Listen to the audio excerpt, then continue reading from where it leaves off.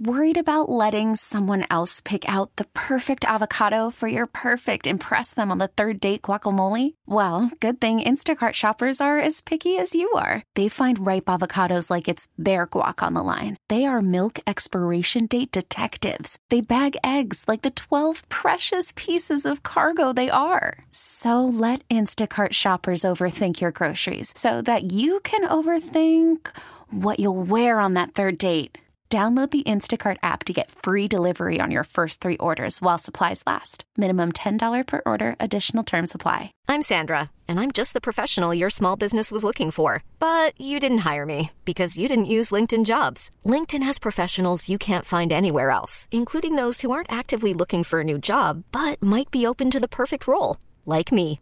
In a given month, over 70% of LinkedIn users don't visit other leading job sites. So if you're not looking on LinkedIn, you'll miss out on great candidates like Sandra. Start hiring professionals like a professional. Post your free job on linkedin.com/recommend today. There's a couple of people that really do know what they're talking about. We'll talk to one of those guys coming up here in a moment. His name is Barry Shuck. And we welcome him in. We talked and we welcome Barry into the North Olmsted Chrysler Jeep Dodge Ram hotline. He is a Yahoo Sports contributor, and really welcome him in again for a second time. I really enjoyed my conversation with him. Barry Shuck, how you doing today? Doing good, Garrett. Yourself? I'm doing really well, man. We had a great conversation the last time that we spoke. And we looked at it, and you have a series out that really is very interesting. And the series is where are the former Browns right now? What made you really go into looking at those type stories, and how did that all start about going back and just trying to find old Browns and to check up on them to see what they're up to now? Well, 2 parts. One, I'm a fan, and second, I'm a journalist. So those people have stories, and a lot of those older players, they basically are the fabric of the evolution of pro football. You take players that were playing in the 1970s, when they signed the contract, it was for like $100,000 for 3 years, maybe a $35,000 signing bonus. Well, that's peanuts considering what today is. Practice squad players this past year made $10,000 a week. So those players built what the NFL is today. I find that they're interesting. They have interesting story. And who doesn't want to be on the phone with somebody that actually played for the Browns at one time? Yeah, that has to be a treat. And you talked about some of the interesting stories. You have the Eric Zier story. You have so many of these other stories about where they are today. What is one of the most interesting Browns player from the series that you covered, and who has a very interesting story in terms of what they do now after their playing career and after they played in Cleveland? I really enjoyed Gary Collins. He played in the 1960s, and the 1964 NFL championship was the last championship that Cleveland Browns won. He was the MVP of that game. Leading up to that game against the Baltimore Colts, they were 19-point favorites, the Colts were. Gary Collins came out during the week leading up to the championship game and predicted the Browns would win by 3 touchdowns, which was unheard of. It was like Joe Namath doing the guarantee in Super Bowl III. It was unheard of. The Colts were just dominating on offense and dominating on defense, and the Browns were a good adversary. They'd only lost 3 games that year, but it was just unheard of. It was played in Cleveland. The goalposts were on the goal line at that point, and it was like an H goalpost. The Browns won 27-0. Gary Collins scored 3 touchdowns, 2 of them on passes, 1 on an end around. and they just absolutely dominated. But he, in his stories, he won a Corvette, a 64 Corvette, for being the game's MVP. He said it was really fast, but after 2 years, he said, I'm married and got 2 kids. What do I need a Corvette for? And he sold it. But just the time period of what those guys were for, he said he won $3,500 for the winning share and got a Corvette. And to him, that was like money. Now, I'll say the people, former Browns that I have talked to, the most intelligent was Carmen Policy. He was the co-founder of the New Browns, and, of course, you know him as being the president of the 49ers all those years with Joe Montana, correct? Yeah, one of the biggest architects, out there, and I was so excited when he was part of the new organization coming over to Cleveland to bring him back in '99. Yeah, definitely. And I would say, and when the Denver Broncos were sold, their owner Bolin died, and his children had a squabble about who owned it. The NFL called in Carmen Policy to settle that. He owns a vineyard today. In other words, he doesn't just make wine for himself and his wife and his family and his friends. He makes wine to sell to other people and to make a profit. But he was extremely intelligent, but he was a nice guy, and we had a good laugh. One of the questions I asked him, I said, so you're friends with Joe Montana, correct? And he said, of course. He said, well, can we come over to your house and can you get Joe Montana to come out and throw the football with us in your backyard? And he died laughing on something like that. I think the former players who probably gave me the most football knowledge, oddly enough, are the kickers. I interviewed Phil Dawson, Matt McCrane, who was just with the Browns, and then Matt Barr. Phil Dawson taught me about the wind conditions at Cleveland, the old Cleveland Municipal Stadium. There is a flag waving today that Phil Dawson had put up. He had a sniper for the CIA tell him about wind conditions and multiplication tables, and that's how he decides how where he has to aim his kick. Now, Matt McCrane, what he taught me is I assumed if the wind was blowing right to left and it was blowing pretty extreme, that you would aim your kick for the outside of the goalpost, the right outside, so that the wind would grab the ball and then hook it into the goal. He said, no. He said, what you do is you always aim for the goalpost, but you lean the ball differently.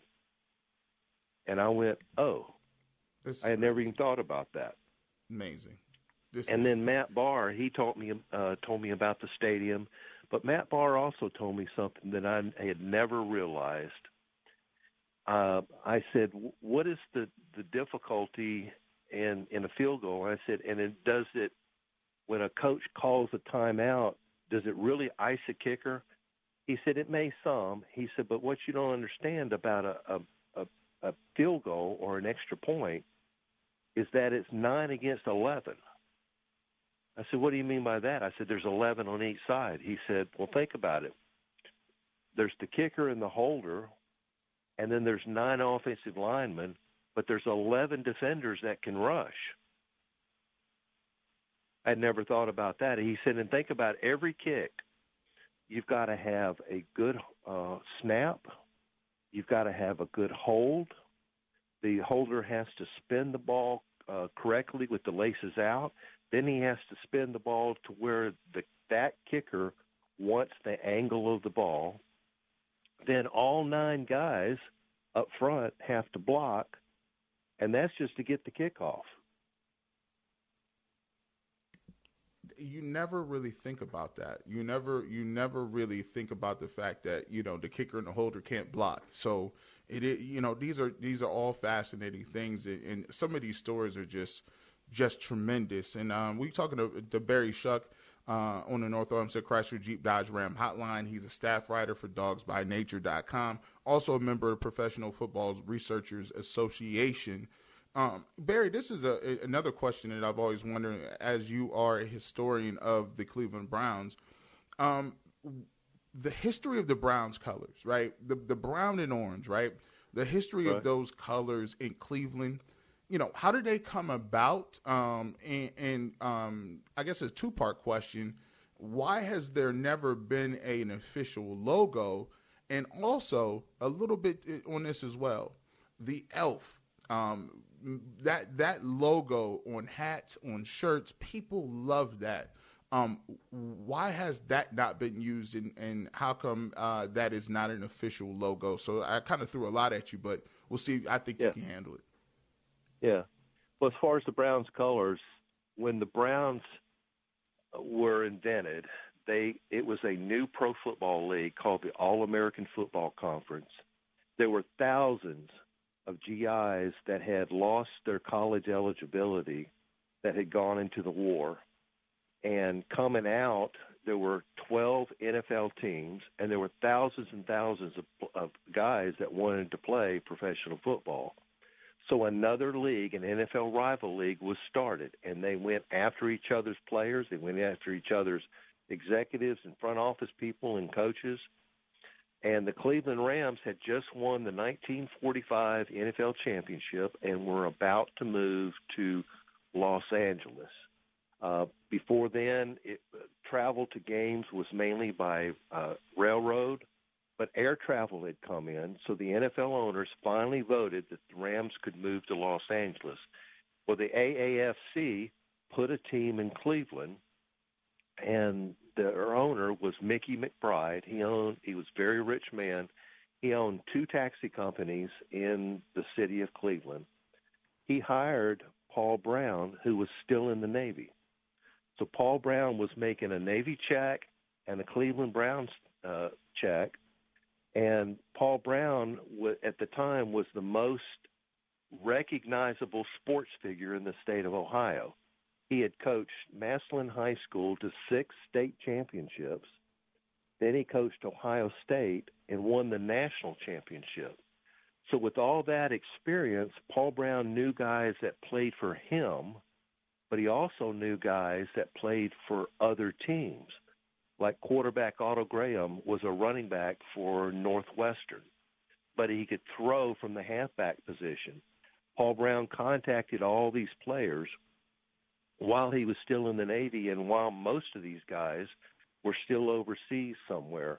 Lou the Toe Groza was in the Philippines. Paul Brown sent him 2 footballs and a contract, and that's how he became on the team. Well, Paul Brown was given the key to the franchise by the owner, Mickey McBride. Paul Brown made all the decisions. At the time, the team was just called Cleveland. Well, when Paul Brown finally got to the States, he was looking for a training camp site that was at a college that he could put his team through, and his travels took him to Bowling Green and Bowling Green State University. And Coach Brown was given a tour when he stopped in at the athletic building. Now, he had coached Massillon High School, and their colors were orange and black. Paul Brown liked that combination of colors, and he liked the color orange because no NFL team and no AAFC team had the colors orange. So he thought that would be something that would be just for his team. But when he was given a tour of the athletic building at Bowling Green State University, what caught his eye was a framed football jersey hanging on the wall in a frame.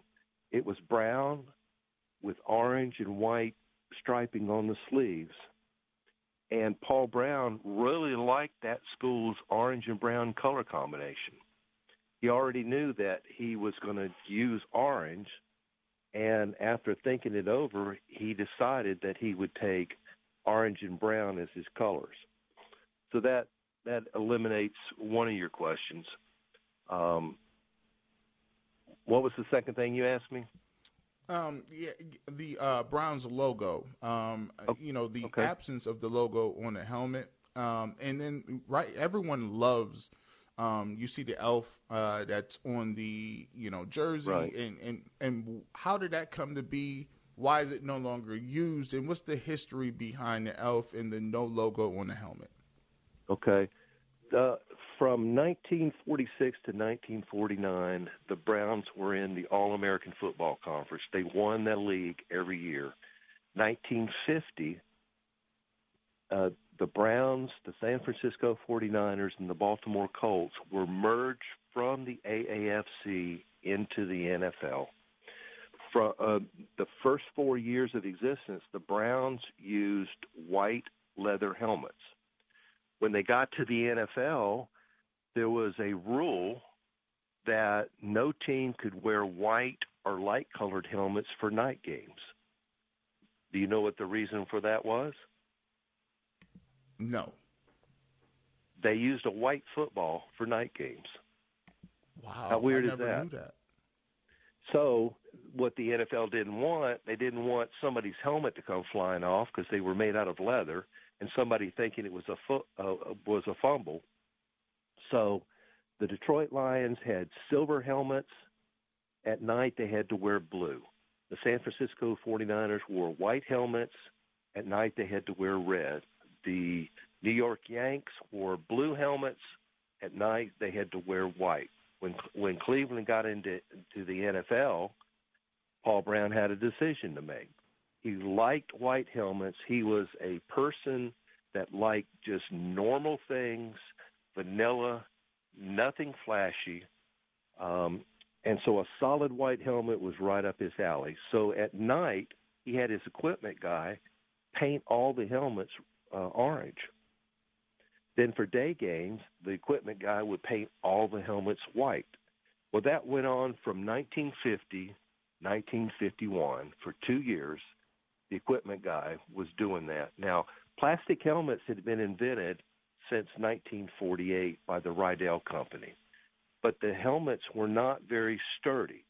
And the first ones had a flat top, then they made a dome shape, but the problem is, because the plastic wasn't structurally sound, upon certain impacts, what usually happened is underneath the ear hole, it would crack, making the helmet inusable. But in 1952, they came out with other plastics that were being experimented with different applications, and Rydell came out with a new helmet, and Paul Brown ordered the entire team orange helmets. Now, that's when the orange helmets came into being, was 1952. And then what Paul Brown did was put a single white stripe down the helmet. Now, that was used up until 1956. Now, 1957, it's what's called the Jim Brown helmet. Jim Brown came into the NFL in 1957, and the Browns put jersey numbers on the side of the helmets. Have you ever seen that helmet? No, I have not seen that. If you watch the movie about Ernie Davis, they'll use called the Express. They use that helmet. It's a solid orange helmet that's got brown numbers on the side and a single white stripe. They used that for 3 years. Then in 1960, the striping was changed to 2 brown stripes, 1 single white stripe down the center like it is today, but still with the jersey number on it. So for 4 years, the Browns had jersey numbers on the side of the helmet. Then in 1961, they took the jersey numbers off, and it's been that way ever since. However, 1965, Art Modell is the new owner of the Browns. He bought the team in 1963. He commissioned an artist to draw a logo and came up with a CB logo. It's got a C that the bottom of the C comes around and makes a B, brown inside with a white outline. And the purpose and the intent was to have the Cleveland Browns with a CB logo on it. There were toys made, electric football that year. There were coasters. There were pencil sharpeners, all with the CB logo on it. However, the logo never met the field. Now, I've interviewed at least 3 players that played during that time, and I asked them, did you ever wear it during practices? And they said no. I said, did you ever wear it during a preseason game? Because there was a rumor that they wore them in a preseason game and the players took all the stickers off. He said, no, that never happened. Did you ever wear it in a game? He said, no. So I don't know why that never made the field, but that is called the 1965 CB helmet. You know what, Barry? This is almost like Paul Harvey, and this is the rest of the story. This is tremendous. We're up against a break here, but would Sure. you mind coming back next week at the same time to finish telling the story about the helmet? This is so fascinating. There's 3 other questions I want to get to as well. The Elf logo, also the dome and the stadium. 20 years. How did the stadium get where it's at? We would love to have you again next week to tell the rest of these stories. Would that be okay? That's great, Garrett. Enjoyed my time with you. Oh, thank you so much. And this is the tremendous Barry Shuck. He's on the North Olmsted Chrysler Jeep Dodge Ram hotline. Man, I wish I could talk to him all day. We'll have him back again next week at the same place, same time.